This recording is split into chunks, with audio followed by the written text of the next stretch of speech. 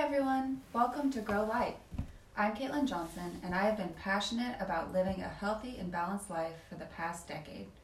I'm a mom, wife, volleyball player, rock climber, nature lover, and work as a physical therapy aide. I am perpetually looking for new perspectives to see the world through. Today, we'll be diving into addictions, compulsions, and the mental facets of health we often struggle to overcome. I'm here today with one of my best friends and volleyball teammate of almost 5 years to talk about her business Beyond Compulsion. Mary Paulus is an educator, author, and advocate for people struggling with unhealthy behaviors they want to change. Welcome to the show, Mary. Thanks, Caitlin. So I've learned a bit about your business, Beyond Compulsion, and I know we've talked multiple times about how some people might struggle with actually identifying compulsive behaviors, how that relates to addiction, and how to overcome their compulsive behaviors. Can you tell me more about Beyond Compulsion and how you founded your business?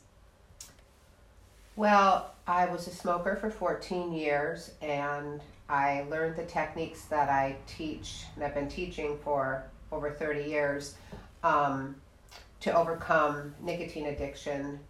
And since then, I've been so impressed with the techniques that I've wanted to share them with people that are struggling, because I know there's not that many things available that really help people overcome compulsions and addictions for the long term, where they can really feel like they're free of that monkey on their back.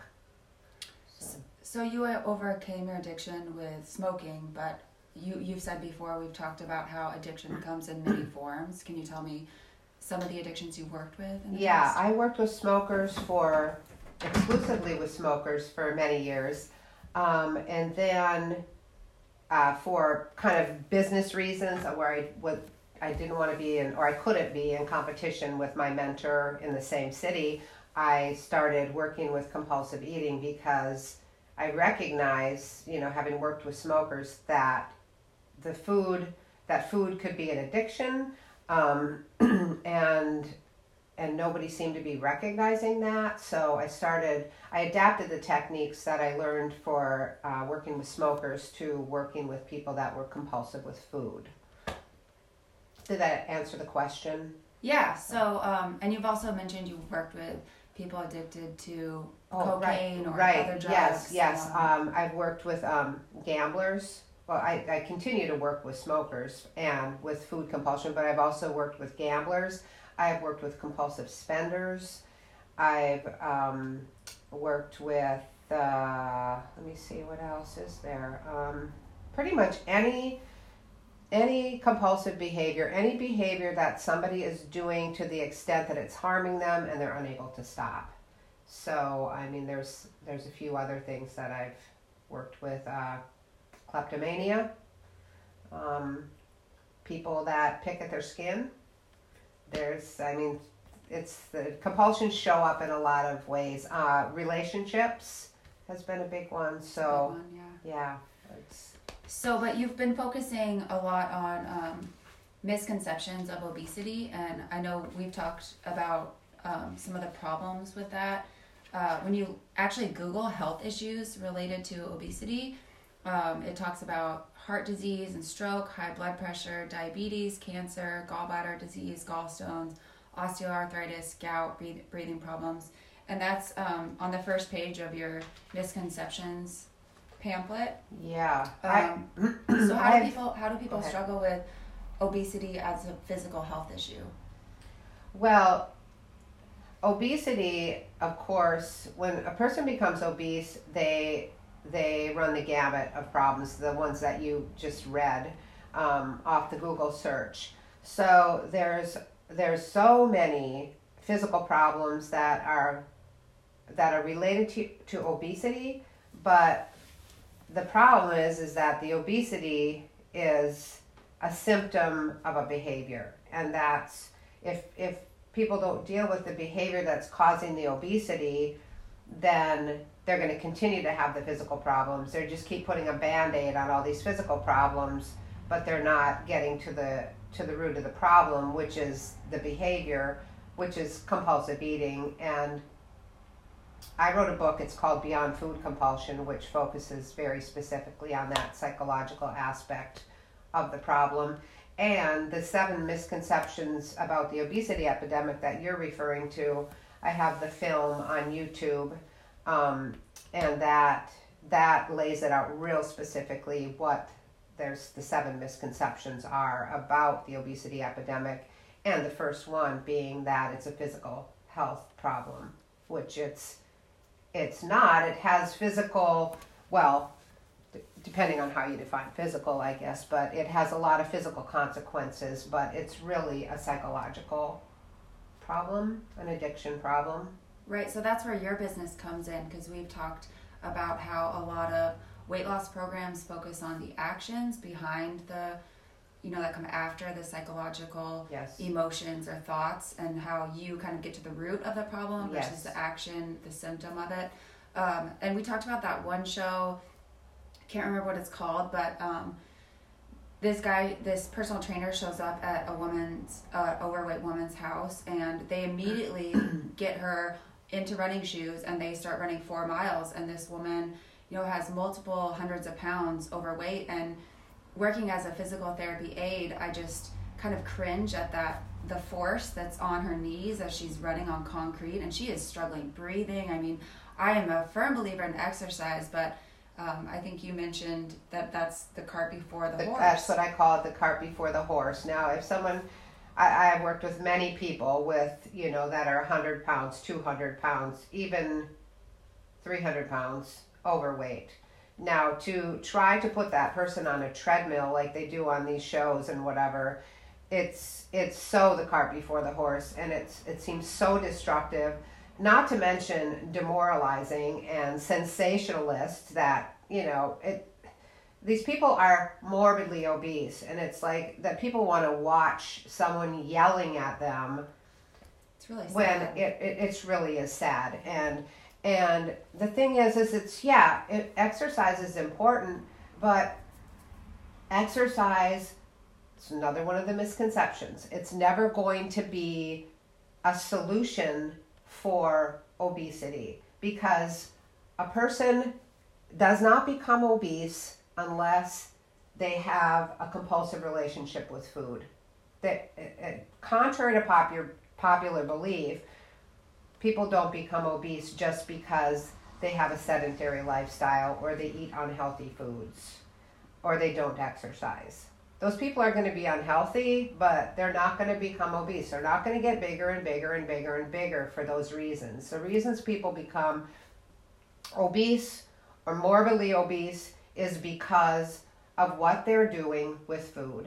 And you don't see it because they don't do it in public. And I've said this to you before, you are far more likely to see a heroin addict put a needle in their arm in front of you than you're going to see a compulsive eater doing what they do with food. It is in my experience, it is the most hidden of the addictions, of the compulsive behaviors. Nobody wants to be seen doing what they do, and they're not honest about it. Yeah, you were talking about a show you saw recently where the guy, he went in a stairwell and he was binging on some right. food. Yes. The normalizing of compulsion. Now, they make it seem like on all the TV dramas that somehow it's just normal. They're always making jokes. There was one show where they said something about falling into the loving arms of their mashed potatoes, and it's like all like funny, haha, right? But this particular show, I was impressed to a certain extent. They unimpressed me later, but one of the doctors, someone brought him some donuts, and he threw them into the trash, and he said, "I'm making healthy choices from now on," because it's all about healthy, right? And so then later they show him in the stairwell, and he had retrieved the donuts from the trash can and was just shoving them into his mouth as fast as he could, and that's more realistic. Yeah, it's really sad, because he could have just eaten one donut and called it good, and said thank you for buying these donuts, but instead turned it into this. It's kind of like the hamster on the wheel that you have in your 7 misconceptions. I can't have the donuts. Yeah. So it's like, oh, the donuts, they're in the trash. I can't have the donuts. I can't have, because I'm making healthy choices. I can't have the donuts. So the next thing you know is everyone leaves the room. He's digging the donuts out of the trash. And, you know, I see that on the TV, but I've had many clients tell me that they've retrieved food from the trash. In real life, yeah. I remember you telling me about someone who ate like 7 bowls of cereal at once. Oh, yeah. And get up in the middle of the night and eat. Yeah. So cereal's a popular one.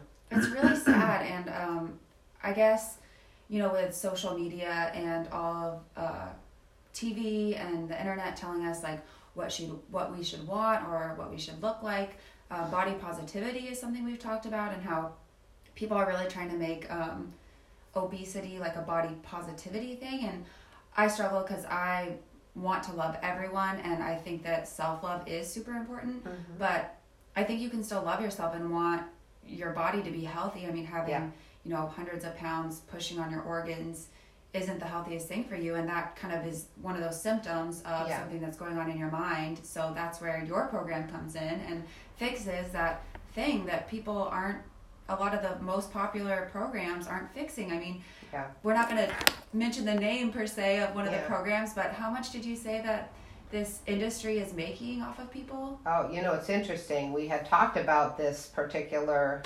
program that's making $115 million a month just on memberships. It's crazy. But you know what I didn't think about? And one of my clients just sent me an ad for, they sell food too. So, you know, it's just the membership is just part of all the millions and millions of dollars they're making. But you bring up the body positivity and accepting people as they are and whatever. That's a very sensitive topic. It is. But the thing is it's also one of my misconceptions, is that the fat acceptance movement has a long-term positive effect. It's the choice. It's like the choices between being obese and loving yourself. That's not the choice. It's like you said, you know, it's like if you love yourself, wouldn't you want to fix this problem? Because they don't want to see it as a problem. But it was like, if you look at a smoker, would you say, just accept that you have emphysema? Just accept that you can't breathe? Right. No, you would say, stop smoking. Totally. You would never be saying, accept the fact that, you know, you have lung cancer.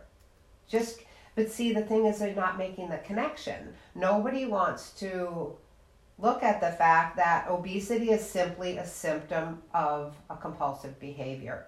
Obesity is not, people are not born with obesity. It's not a contracted disease, which is that show I was watching.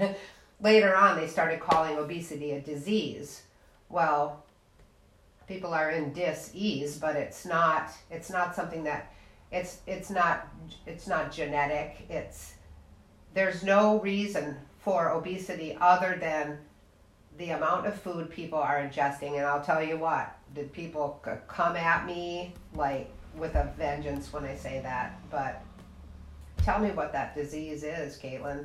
I don't know. Yeah. Yeah, tell me. No one seems to have that answer. And even just that interview that I was watching that you showed me that about the guy talking about the metabolism, that people are eating just totally normal amounts of food, and it's just their metabolism is that they're, 200 pounds overweight. No, that's not happening. Right. It's the hidden parts that you don't see, and that's where the mind comes into play. And it's all connected, and we know it's connected, but we're not recognizing the unseen parts of this problem. We're only recognizing the actions, which we've talked about the apps. And what is that fork thing you were telling me about? Oh, the Happy Fork. Yeah. Yeah. What does that do again? Yeah.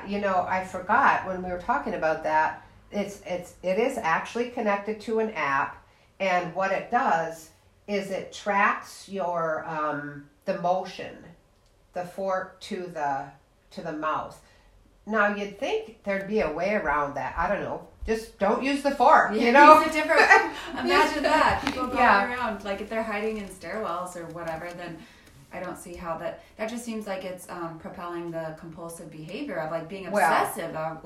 It's reinforcing compulsive neural pathways, just being it, and you trying to distract. And we've talked about this too. You can find these these complicated gadgets or like these diets where you have to track all this different stuff. The points and stuff. It's just where it will distract you for a while.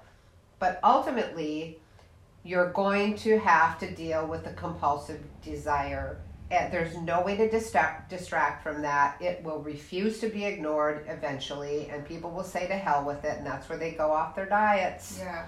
And then they stick it out for a while, then they cheat or go off their diet or whatever they want to call it, and then they go crazy with food, and then they intermittently reinforce that behavior, which is what makes any addiction more deeply ingrained in the neural pathways, is to intermittently reinforce it, which all the diets out there do.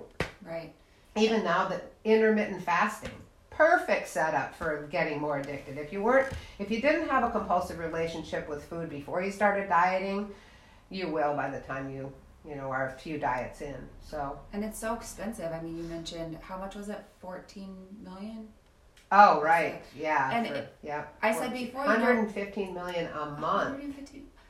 So imagine what the world would be like if we put that into healthcare, education, the environment. I feel like the environment is so overlooked. And, I think about, I've been on multiple backpacking trips, 3 months long, where I'm not thinking about, carbs and protein. I mean, I need the nutrition to have that energy, but that's why I love nature so much, is we're thinking about shelter and having warmth, and we need the food, but I'm not obsessing over it and thinking of counting all the things. Like, what happens, people who have apps that keep track of their calorie intakes, what happens when your phone's dead? Or it just seems like you're setting yourself up for a different type of compulsive behavior. And I want these people to find freedom. I want people to feel like they can live a healthy life without obsessing over some of these things. Well, the diet obsession is a whole compulsion in itself. And you talk about being out on a backpacking trip and you don't have cell service, you can't check your app. Well, guess what? You don't need to check your app. Right. And I've told you about I don't use imagery in my classes. We're not going to pray on crystals or anything like that. But I do use certain images, and one of those is, I call it Uncle Harry and the Body Cast. And so let's say you have your Uncle Harry gets into an accident and now he's in a body cast, and you need to feed him. You're responsible for keeping him fed.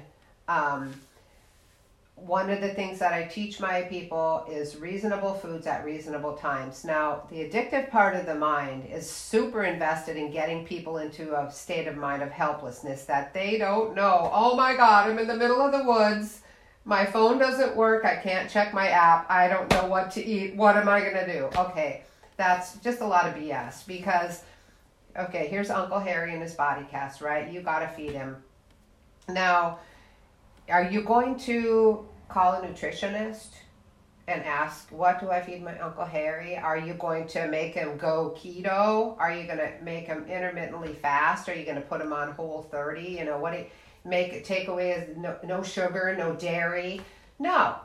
You're going to go over there. You're going to feed Uncle Harry. You're certainly not going to force him to eat salad because you gave him a cookie. It's like, you're not going to use these like good and bad, and people are acting like children around food. It's like, oh, I was bad, I had some bread. I hear adults talking like this all the time and normalizing, like everybody wants to eat out of control. No, this is not normal. It's not a normal thing, and we're doing a complete disservice to children.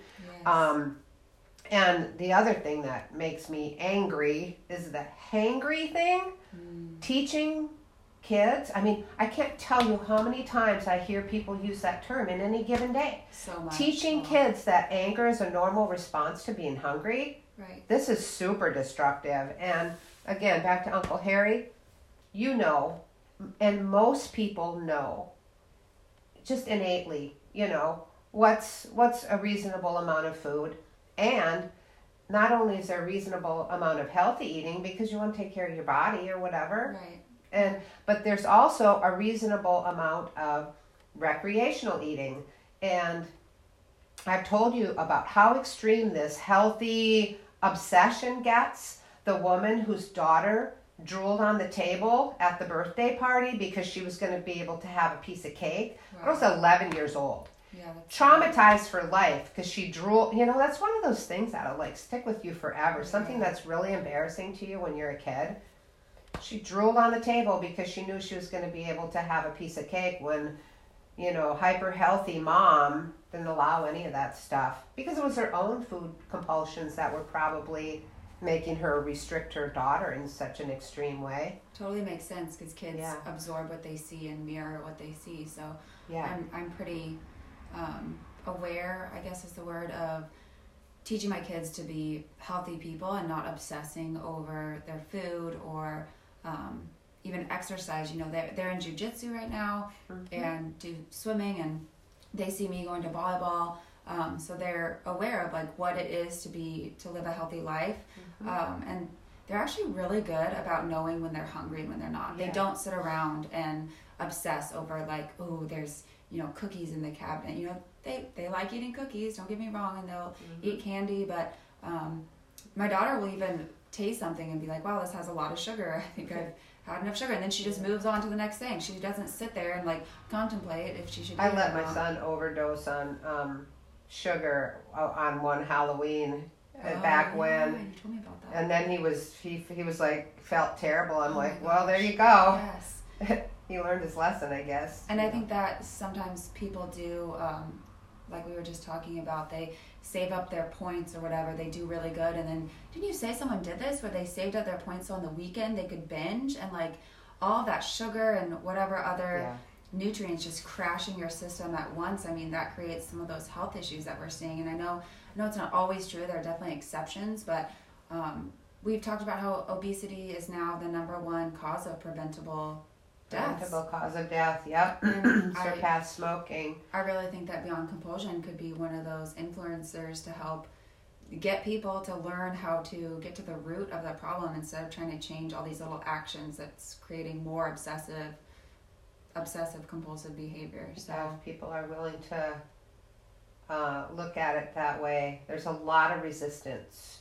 And I'm not sure, it's kind of a real collective resistance. I'm not sure how we've gotten to this point. I think a lot of it is the diet obsession, but I was going to, you mentioned, you know, your kids and exercise. I think it's really good to encourage kids to get involved in sports and exercise and be outside and everything. I think it's really important.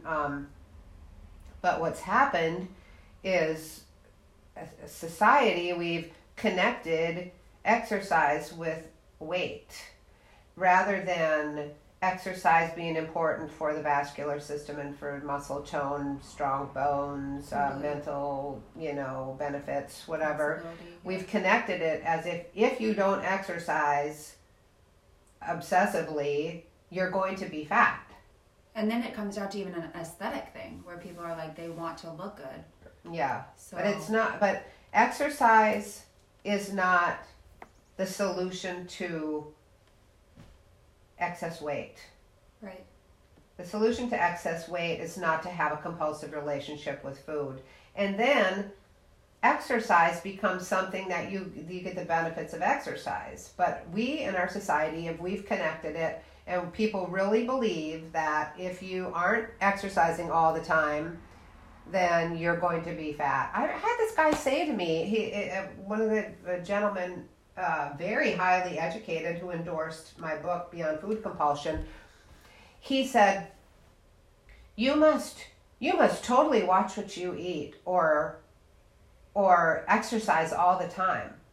I said, no, neither one, actually. I said, if it wasn't for volleyball, it'd be hard pressed to get me to do much, you know. Right. And I said, and I eat what I want to eat when I want to eat it, and that includes, you know, some healthy food and some junk. Right. But Same. I don't want to eat out of control. Right. And wanting to eat out of control is not normal, even though our society is totally normalizing it at every turn. And another thing, you mentioned my clients that say points to binge. I've heard that from so many people, that because that compulsive desire is so strong that they only have so many points they can eat, then they save them up so they can get some relief for that wanting that all that extra food. But it's the root of the problem, and it's not being dealt with on any level, and it's all the diets are just making it spin more and more and more out of control. And that's another thing my clients become addicted to, is getting into the next diet, what's the next thing. But the normalizing is super dangerous. That's what I was going to say. The binging. How many times a day? Another thing I hear is people talking about binge watching, TV shows or whatever. People use that term constantly. It's in every advertisement. Now, binging is a really, really dangerous thing. And yeah, whatever, it's cute and it's relevant and hip and everyone's using that term.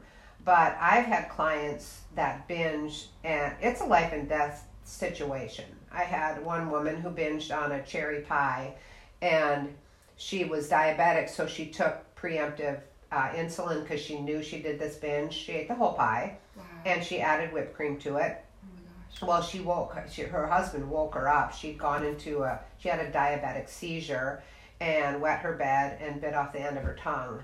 And, binging is not, it should not be this cute term. Yeah. Didn't you say you had a friend who actually passed away and they yes, found as oranges? a matter of fact, she was surrounded by she was a co-writer on my first book, which was called More Than Just Weight Loss. She was diabetic, and she had a serious compulsive relationship with food, and she relapsed. And then she didn't realize she was diabetic, and she went into a diabetic coma, and they found her 3 days after she passed because she lived alone. So yeah, it was pretty sad. So really hard. I feel sad, and my heart goes out to people that are struggling with this the hamster on the wheel in their mind, and it's hidden, it's unseen. They maybe do it behind closed doors, and it's hard to admit. We live in the diet culture, like you said.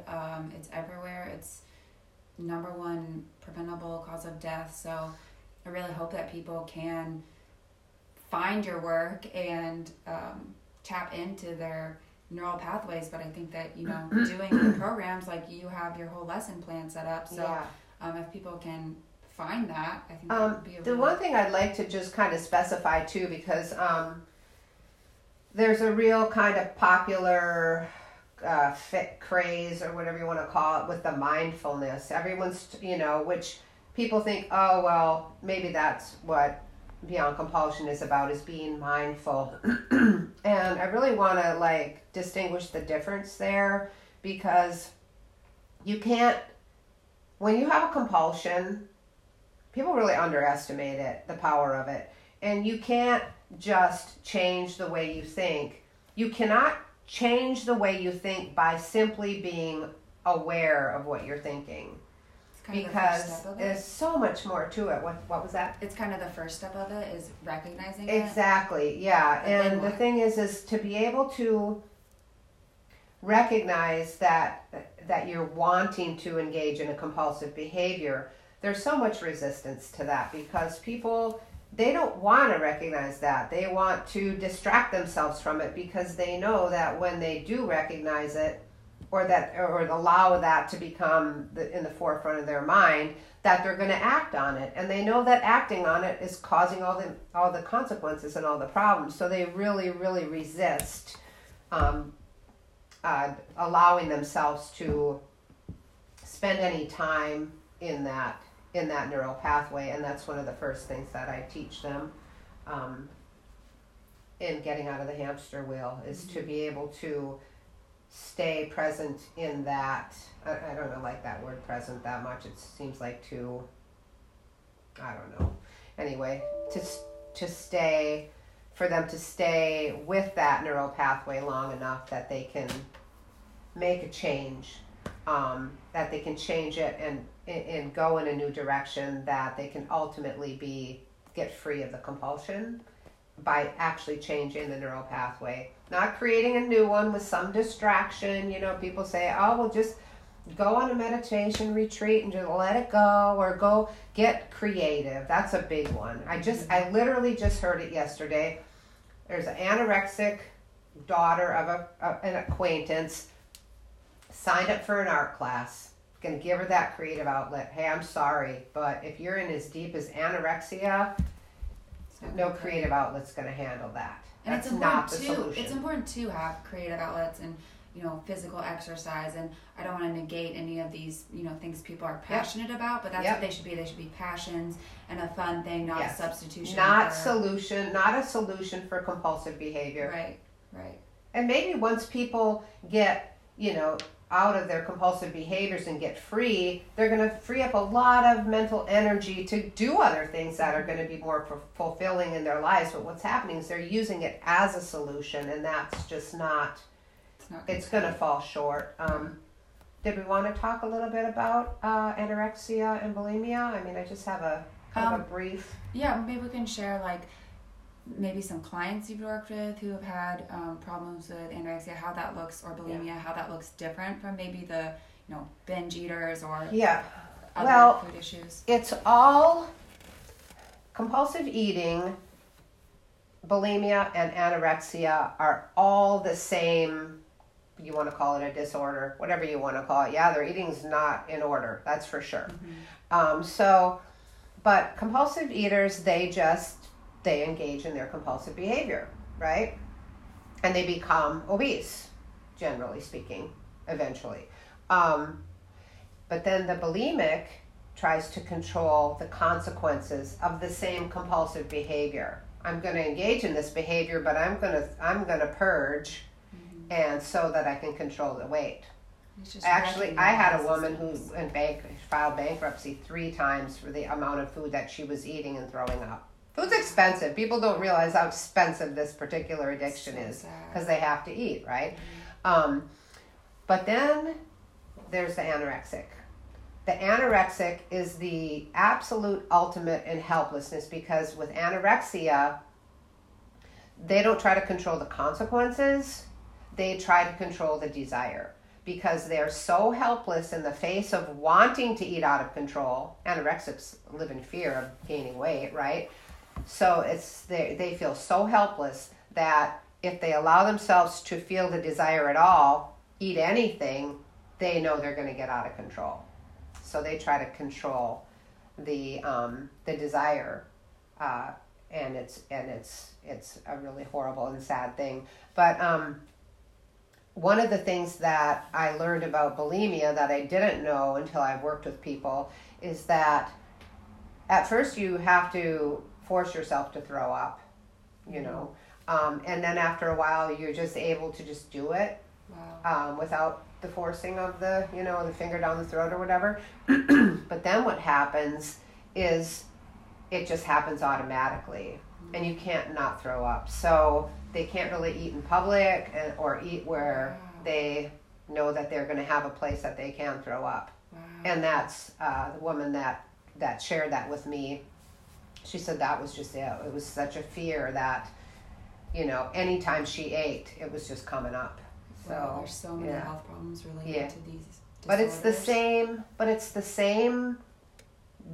It's driven by the same compulsion, wanting to eat compulsively. Control, Yeah, it's just there's different levels of it, and it's like you know, your hamster on the wheel on your YouTube video. It's like a different colored hamster that you're sticking on the wheel. It's not gonna get the hamster off the wheel. You're just sticking a different one on there. So so different levels of it. And the thing is the diet industry, if you think about it, the addictive part of the mind has a goal, and that's to get you to feel like you're helpless, because then it can be in charge and get you to do what it wants you to do, which is go down this neural pathway, right? Give me relief, act on this desire, right? So it's it's a really complex sort of thing. So I want to encourage people to look at your YouTube video, the number 7 misconceptions about the obesity epidemic. Yeah. So you can just type that in on YouTube, and it's a really fun video. It's got whiteboard drawing that goes along with the narrator. Yes. And then you have your books, Beyond Food Compulsion by Mary Paulus. Yeah, and they can get in touch with me for books or anything else at my website, beyondcompulsion.com. And you started a podcast too, Correct. also titled Beyond Compulsion. Yeah. You have your Instagram and your Facebook page. So I'd encourage people who are struggling with these issues to reach out to you, because there's a whirlwind, overwhelming force out there that is the diet industry, and people need to get off the hamster wheel. Yeah. That's what I was going to say before, is that the addictive part of the mind wanting people to get into that feeling of helplessness. That's where it ties into the anorexia. You know, they're already feeling so helpless that they won't even go near food, because if they do, they'll get out of control with it. The addictive part of the mind just jumps on that and just can really solidify that helplessness. And it's, and a lot of the people that I've worked with that have anorexia or bulimia, it seems like they want to just put them on antidepressants or meds of some kind. It's another booming industry, the pharmaceutical industry, which could be is another misconception, Yeah. that people eat out of control or whatever, eat beyond what is reasonable because they're stressed or because they're depressed. Mm-hmm. The people that I work with, the most stressful, depressing thing in their lives is that they're stuck in compulsions that they can't get free of. It's not the other way around. Stress management is a really popular treatment for any kind of compulsion.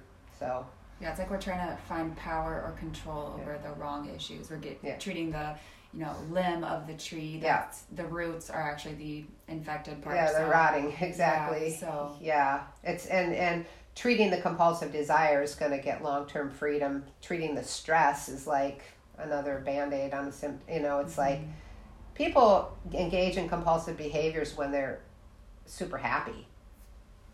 Once they got that going, it's going to come up, and it's going to persist until they relieve it with action. And so it's another kind of barking up the wrong tree, is treating the stress aspect of it. But totally makes sense. Mm-hmm. Yeah. So is there anything else you wanted to add before we wrap up? I think we should just do this again. Okay, at some point. Yeah, awesome. Because I think there's a lot of people out there that really could use some help. Definitely. So I'm excited to see, what is more to come from your business. And more to come. Yes, exactly. And I'm hoping to, one of my goals is to get my classes available so people can do them online, maybe in the privacy of their own homes, and learn the techniques. And then, of course, I'll be available for follow-up work. And that would be great. Yeah.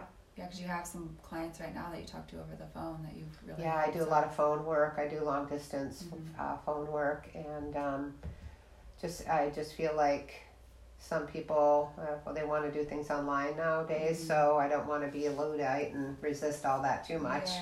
Yeah, so I want to get my classes available online for people, but I don't think that is a replacement for some of the work that needs to be done, like follow-up work, but they can at least teach themselves the techniques in their privacy of their own homes. Yeah, I think at least make it available to people. Totally. So that's kind of the goal. Cool. Yeah. Well, thanks for joining me, Mary. Yeah, thanks for having me. Nice to talk with you. Yeah, you too, as always. Yes. Thanks for listening.